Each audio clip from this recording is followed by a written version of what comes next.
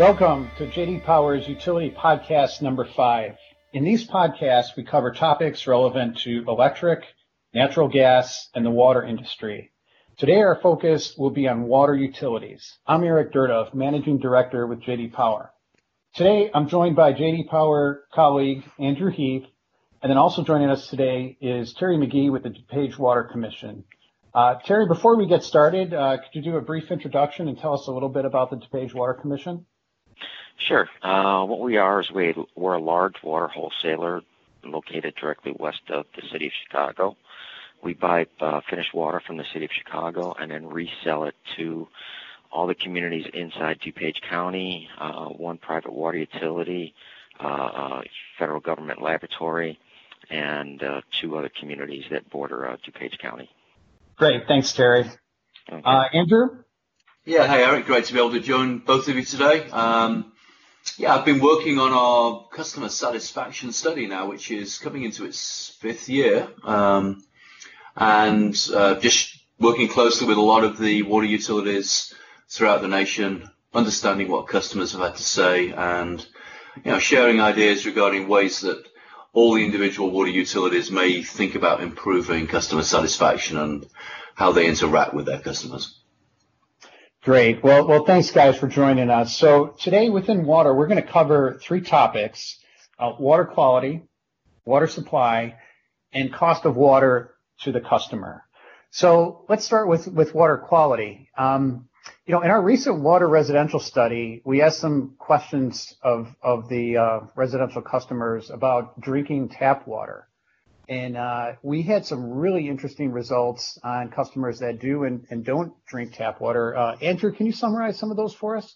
Sure. Yeah, it's a simple question we ask. We ask, how often do you drink the tap water? Then everyone who's taking the survey is given 3 basic answers: never, always, and then occasionally.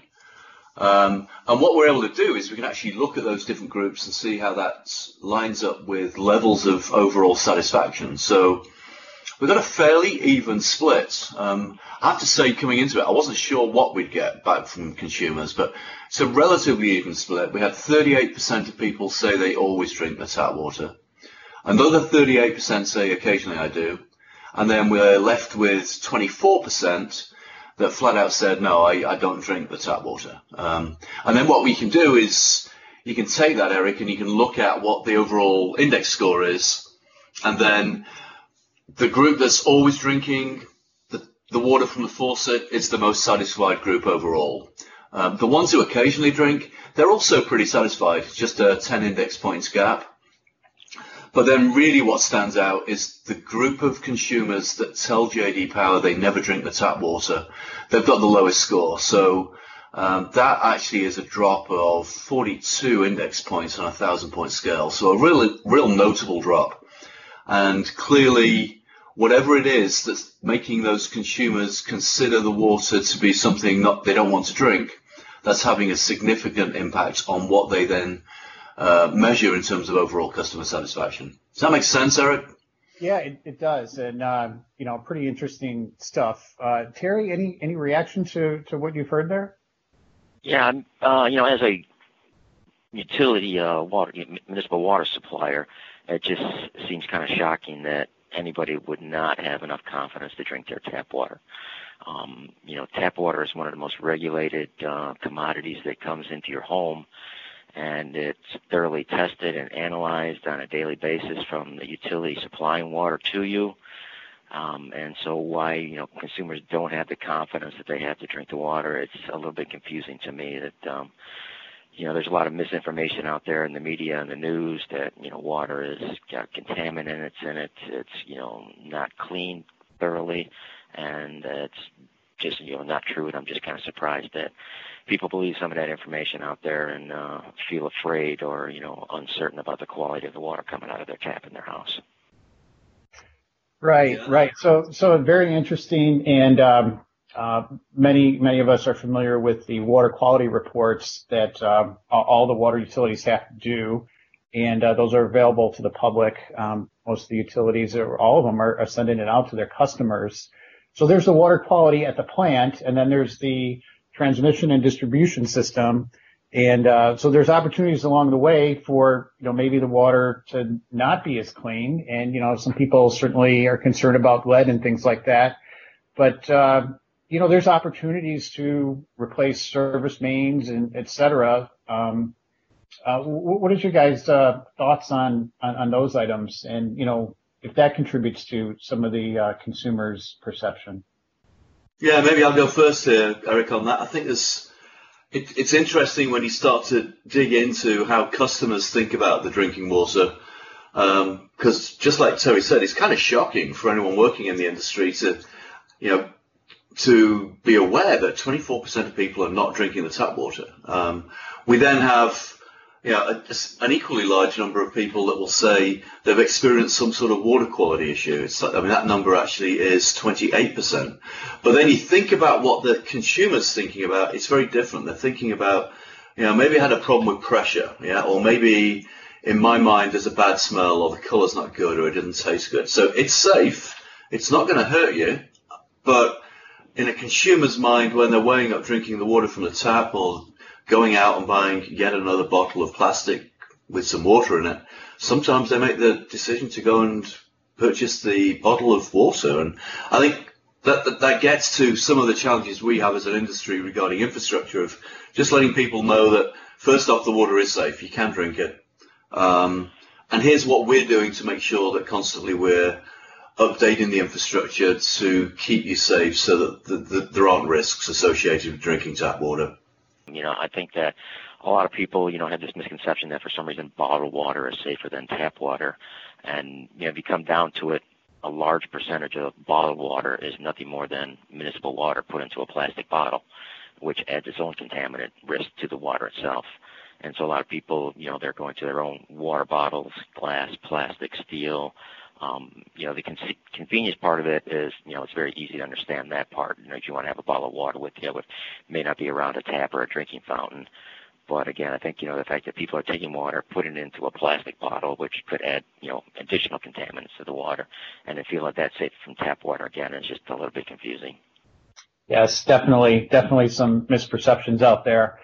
So let's shift on to water supply. And really talking about, what it takes to get water, from the source to the consumers and everything that goes into it.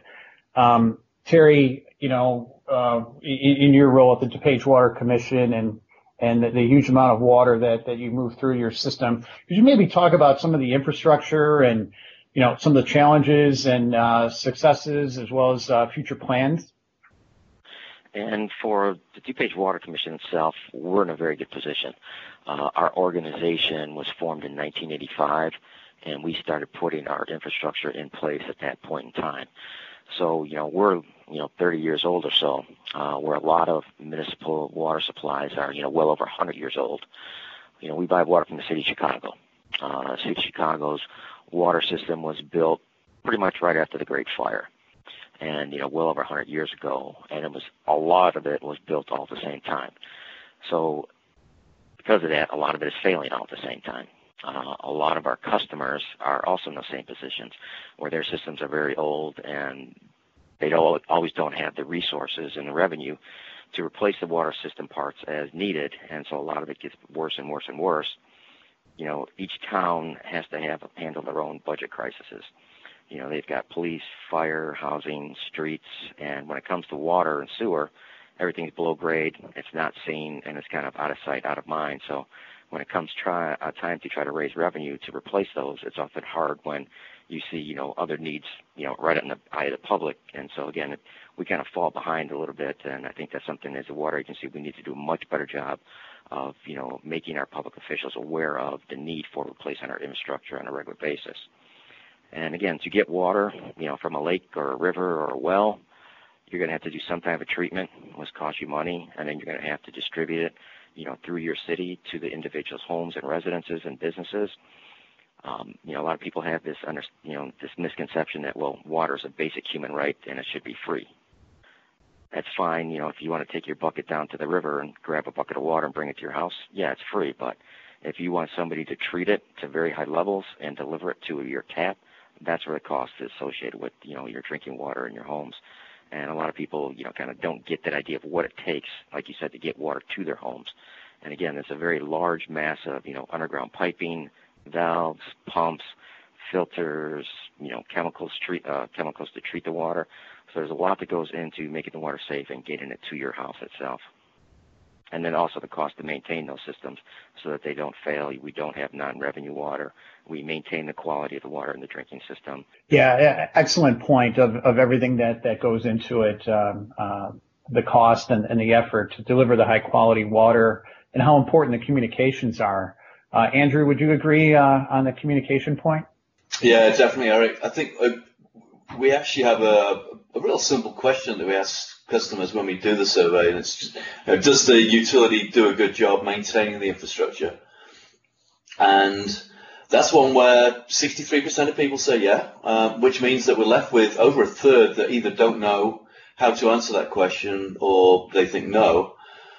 And as we are aware, everyone in the industry is doing a good job maintaining the infrastructure. There's definitely more that can be done. There are opportunities, but a little bit like the response to how often people drink the water, it's certainly concerning that over a third of people either don't know or don't think their local water utility is doing a good job maintaining the infrastructure. So clearly, again, an opportunity to better engage, communicate with folks so they have a clearer understanding of the service that they're getting from their water utility.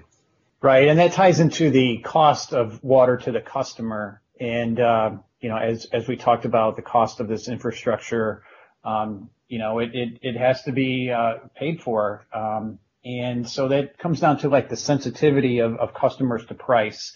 And Terry, as you mentioned, it's not free. There's effort and cost that goes into delivering it. So, guys, any thoughts on how we can get customers to better appreciate the value in the clean and quality water that they receive? I think one thing they can do is just take a look at their monthly bills that come into their home. You've got electricity, you've got natural gas, you've got drinking water, you've got garbage collection, you've got cable TV. Take a look at all of those bills and then, compare the cost of the water for the benefit you're getting from that compared to those other commodities that come into your home. And I think, overall, you're going to find out that the cost of your water is probably one of the lowest, if not the lowest bill that you pay on a monthly basis at your home. And again, for the benefit that you receive, not just for drinking water, but for, cleaning, doing your laundry, cooking, making your coffee, outside irrigation, your landscaping. There's a lot of things that, that you're using your water for that I think a lot of people take for granted that they don't look at some of the other bills that they pay on a monthly basis. Absolutely. Andrew, any thoughts? Yeah, I definitely echo what Terry was saying there regarding making sure consumers have a better understanding of water and the value they get from it. One of the other things that a lot of water utilities have the opportunity to do is provide additional services, things that maybe are optional that a consumer can choose to sign up for. And whenever you do that, and whenever a customer then is using that service, then you get a benefit. You get an uplift on satisfaction. So if someone, even a simple thing, if they've signed up to say, get an alert from their water utility should their bill be unusually high, which might indicate there's a leak, it's a great opportunity for the utility then to help out the consumer who's probably got an issue on their side of the meter that needs to be addressed.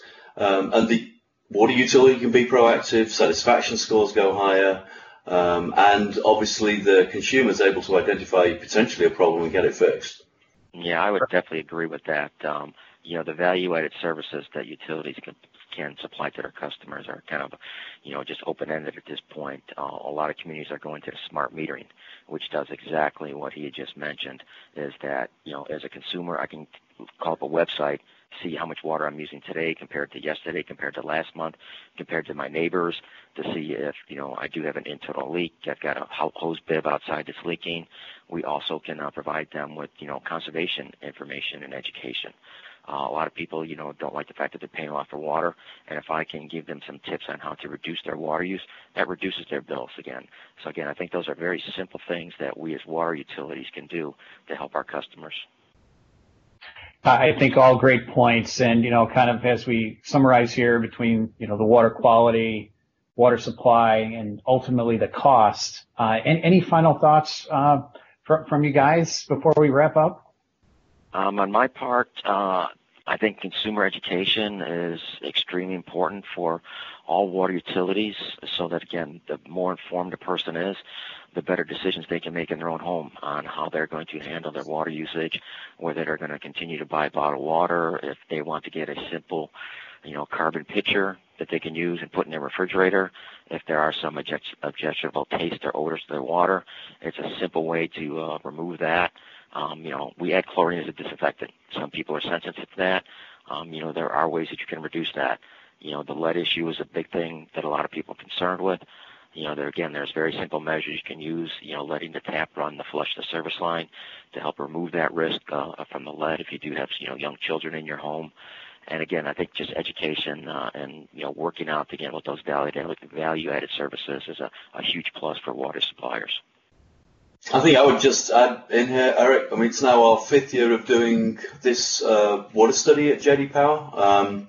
I mentioned up front that we've made some changes to the survey, so a lot of what we're doing right now is, as we're starting to see the data coming in from consumers, is just getting a better understanding of what's driving what. I mentioned that whole data point about the impact of whether or not a customer drinks the water and how that influences satisfaction.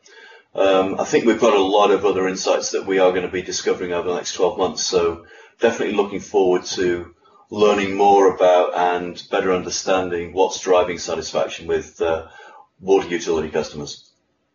Yes, well, great discussion, guys. I want to thank Terry and Andrew for joining us today. And for those of you listening to our podcast, we really appreciate you tuning in. And we'll be broadcasting another one probably within 2 months. So thanks again, everyone.